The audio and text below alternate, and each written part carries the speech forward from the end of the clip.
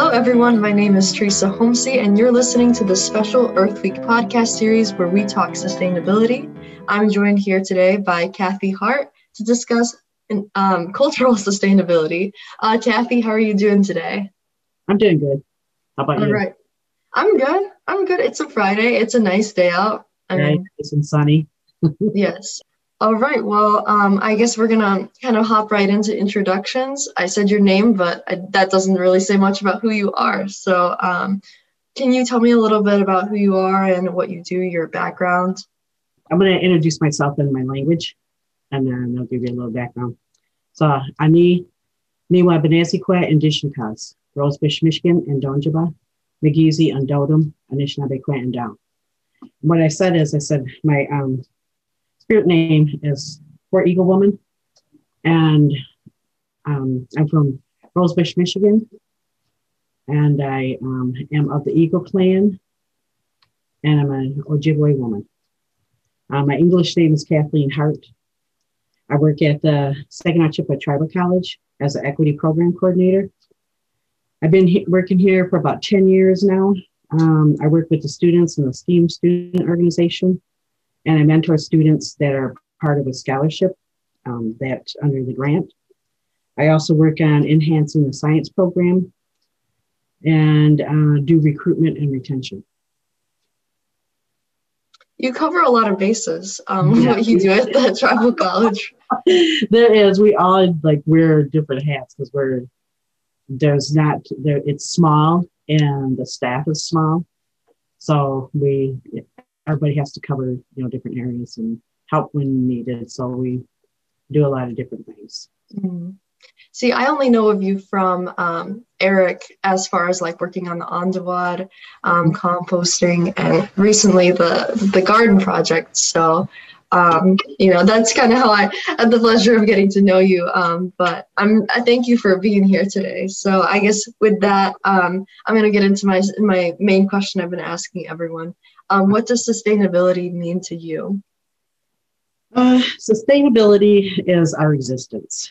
It's being able to provide for your family. You can grow what food you can that's going to last you throughout the year. You can get your meat and eggs from local farmers and reduce your footprint as much as you can by recycling, reusing, reducing, and composting. And I've asked a lot of people that same question. Every answer is somehow different. They all, I've never heard the same answer to that question. So usually it's a matter of perspective and how you perceive it, because it's such a broad and oftentimes holistic thing. So going from there, what's your sort of connection to sustainability? What brought you to where you are today? So when I was a teenager, I started noticing the litter, things being dumped on the side of the roads, and people not caring about our land. So that's when I started caring, and I tried changing my way of living. I wouldn't litter, and I didn't just dump stuff on wherever, I made sure that it was taken care of in a proper way. Right now, so that's when I was younger, when I was living with my parents, and these are things I started doing. When I got into my own place, then I started trying to reduce my footprint. So right now, I recycle, I reuse things, I reduce my waste. I use greener products, I use less energy.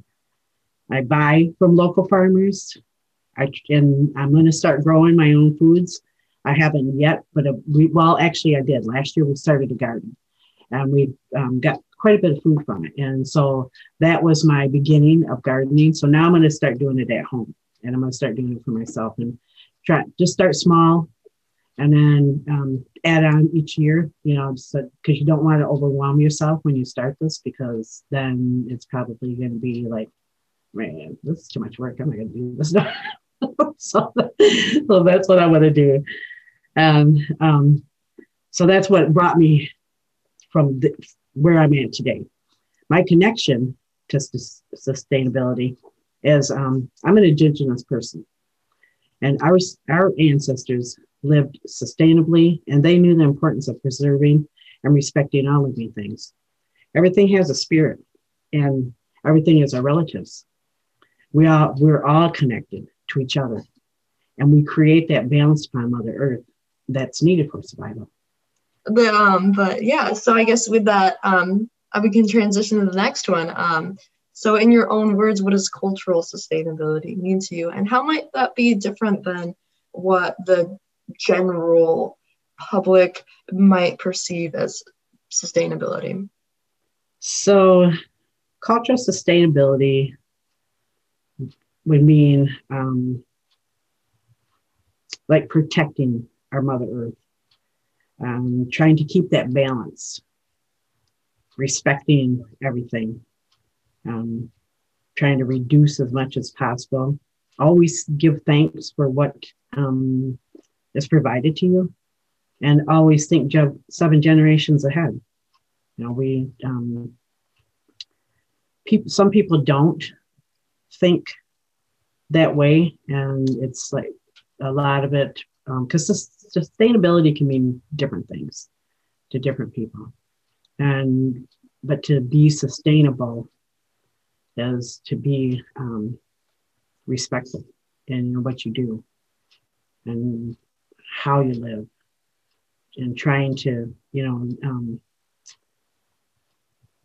make sure that you don't take advantage of what is given to you.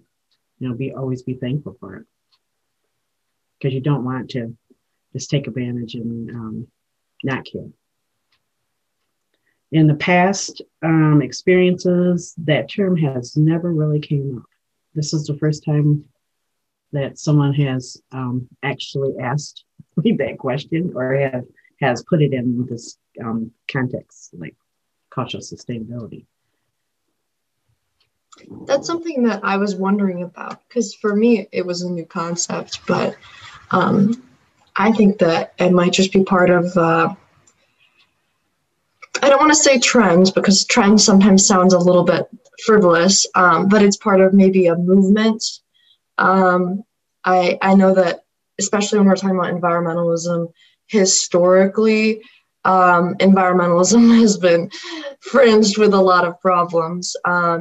And so, the early environmental movement in the US was very much a naturalist movement, where it kind of justified a lot of land grabs, the creation of national parks. It was very much this disconnect from nature, and we have to preserve nature, but to preserve nature, we have to remove people from it. And it's a tainted history. And I think that only recently are people starting to acknowledge that. And especially when it comes to conservation as well. I've taken some conservation classes now, and we're starting to learn about how conservation is, sometimes when trying to engage in conservation projects, people don't engage with locals and stakeholders, and conservation is a justification to do land grabs and land enclosures. Yeah. And that's something that we see it's happening still today, but it's under this new guise. We always kind of blame industry for land grabs, but sometimes even with the best intentions, and so maybe I don't know. Where do you think that cultural sustainability? Where do you think this discussion is really coming from? Why is it new, and why are you just hearing it today? Then I guess it would be, and I don't know. I don't want to say that this is the way it is or anything. This is just what in my opinion, is that people are starting to notice that Indigenous people have always lived sustainable. And Indigenous people have survived for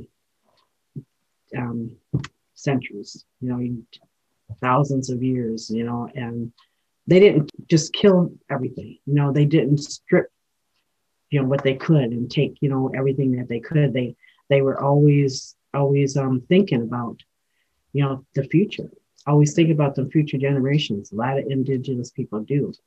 And they know that, that to be able to live, to be able to survive, they have to do things in a certain way. They can't just, be disrespectful and, take everything. And so I think that's where the cultural part of it is coming into that sustainability, because I know like in the past, people have always talked about cultural things and, how people are cultural and what your culture is, what your tradition, how you live. Sustainability was, another word. They were separate. They weren't together. So it's like, I'm thinking that now they want to incorporate that, the culture, your culture with the sustainability. And everybody's culture is different, we're depending on where you live, where you grow up at. Because in just one city, you can have several different cultures. And it's not based upon your race. Culture can be based upon, how you were brought up. So it's like, I'm looking at it as my culture. So somebody else might look at that cultural sustainability in their culture. So it's new, but it's going to be, you will get a lot of different answers because they can answer it in many different ways.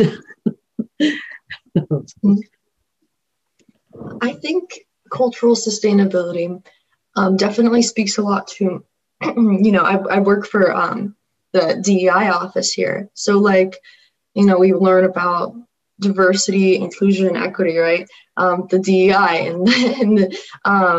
and I think that, so I've spoken about social sustainability, which kind of acknowledges the social aspects of sustainability, sort of, acknowledging environmental racism, kind of moving toward environmental justice, but the way sometimes cultural and social get kind of warped together.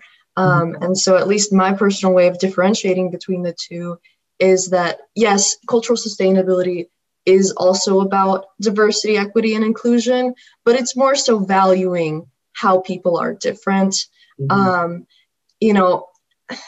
That's something that a lot of people, I think, get confused about diversity is, they think, oh, diversity just means like having lots of people, but it's not just having like lots of people, it's respecting and like admiring the ways in which people are different, because that's kind of how we can create a better world, is by having different perspectives and different sorts of ways of life, but in a way that they're included, hence the inclusion, and equitable, where those differences aren't something that hinder people or create some sort of hierarchy, which is kind of where we've been for most of history.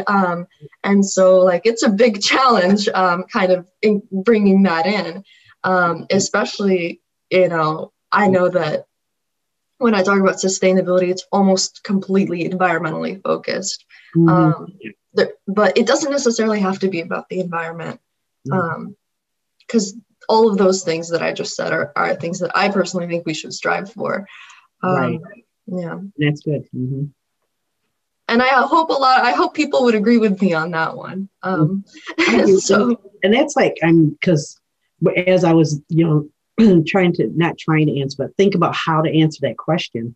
It was like, there was a couple of questions that I came at, what do we need to do to make sure that future generations have the pleasure to have what we have? How can we change what we do to make sure the animals and the plants and the medicines and everything that is here upon the creation, is available for future generations? Because if things keep going the way it's going, there's not going to be everything that we see now is not going to be available for the future. Our great grandchildren, they might not see what we have the pleasure to see. Things could, it can be very devastating, or it could be, if things are not changed. Sometimes I think when I'm talking about all this stuff, people kind of peg me as like an idealist, that I'm being a little bit naive here. And, so I do get a little bit kind of pessimistic about the state of things and question whether or not collectively, collectively is a hard thing to say because, like I said, there's a lot there. I don't, sometimes I'm like, oh, okay, that's a whole other thing. But collectively, whether or not humanity is capable of changing and improving, I think we can all agree that we have a lot of potential, but can we like actualize that? What do you think of that? Do you think that we can improve? I think, well, it's going to take, each individual person to make that change, because collectively, overall, it's going to be hard, because the economy, a lot of people will think about the economy and, okay, how are you going to live? You need money, you need this. But if you change, like, I've been talking with a group of people, and we have been talking about like starting our own community, and being able to be sustainable, living off the land, growing our own foods, supporting the local farmers, doing, using less energy, not having to have, do we have to have that electricity? We could go, but centuries ago, people did not have, they used different ways to have light, or just go to sleep when it gets dark. It's like, days over, lay down, get some rest or relax or whatever, but it's like, so things that people can do different things, just like with what I did. And that's why I was, I thought, well, I'm not going to make a difference. Whatever I do, it's not going to make a difference because I'm only one person. But if everybody had that same thought, then things would not change. So if you think that you're going to, because one person can make a difference. You recycle.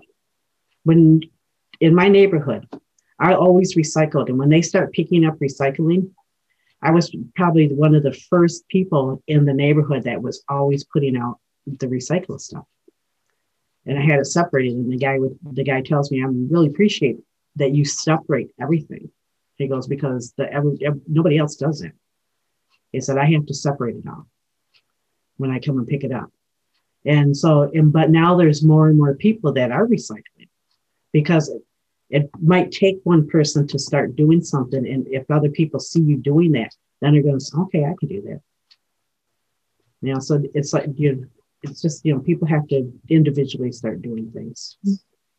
And I think it's going to, it'll pick up. I'm not, I can't say that it would be, everybody's going to be like that, but the more people that tend to do things like that, the better it's going to be.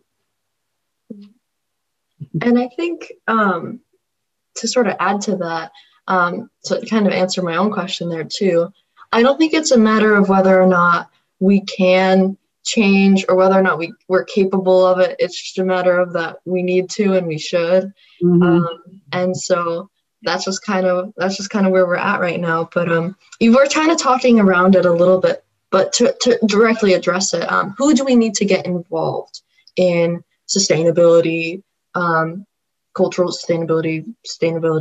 Who do we need to get involved? A couple of the departments within the tribe, like Seventh Generation, for instance. They have their community gardens, they have the greenhouse, they have,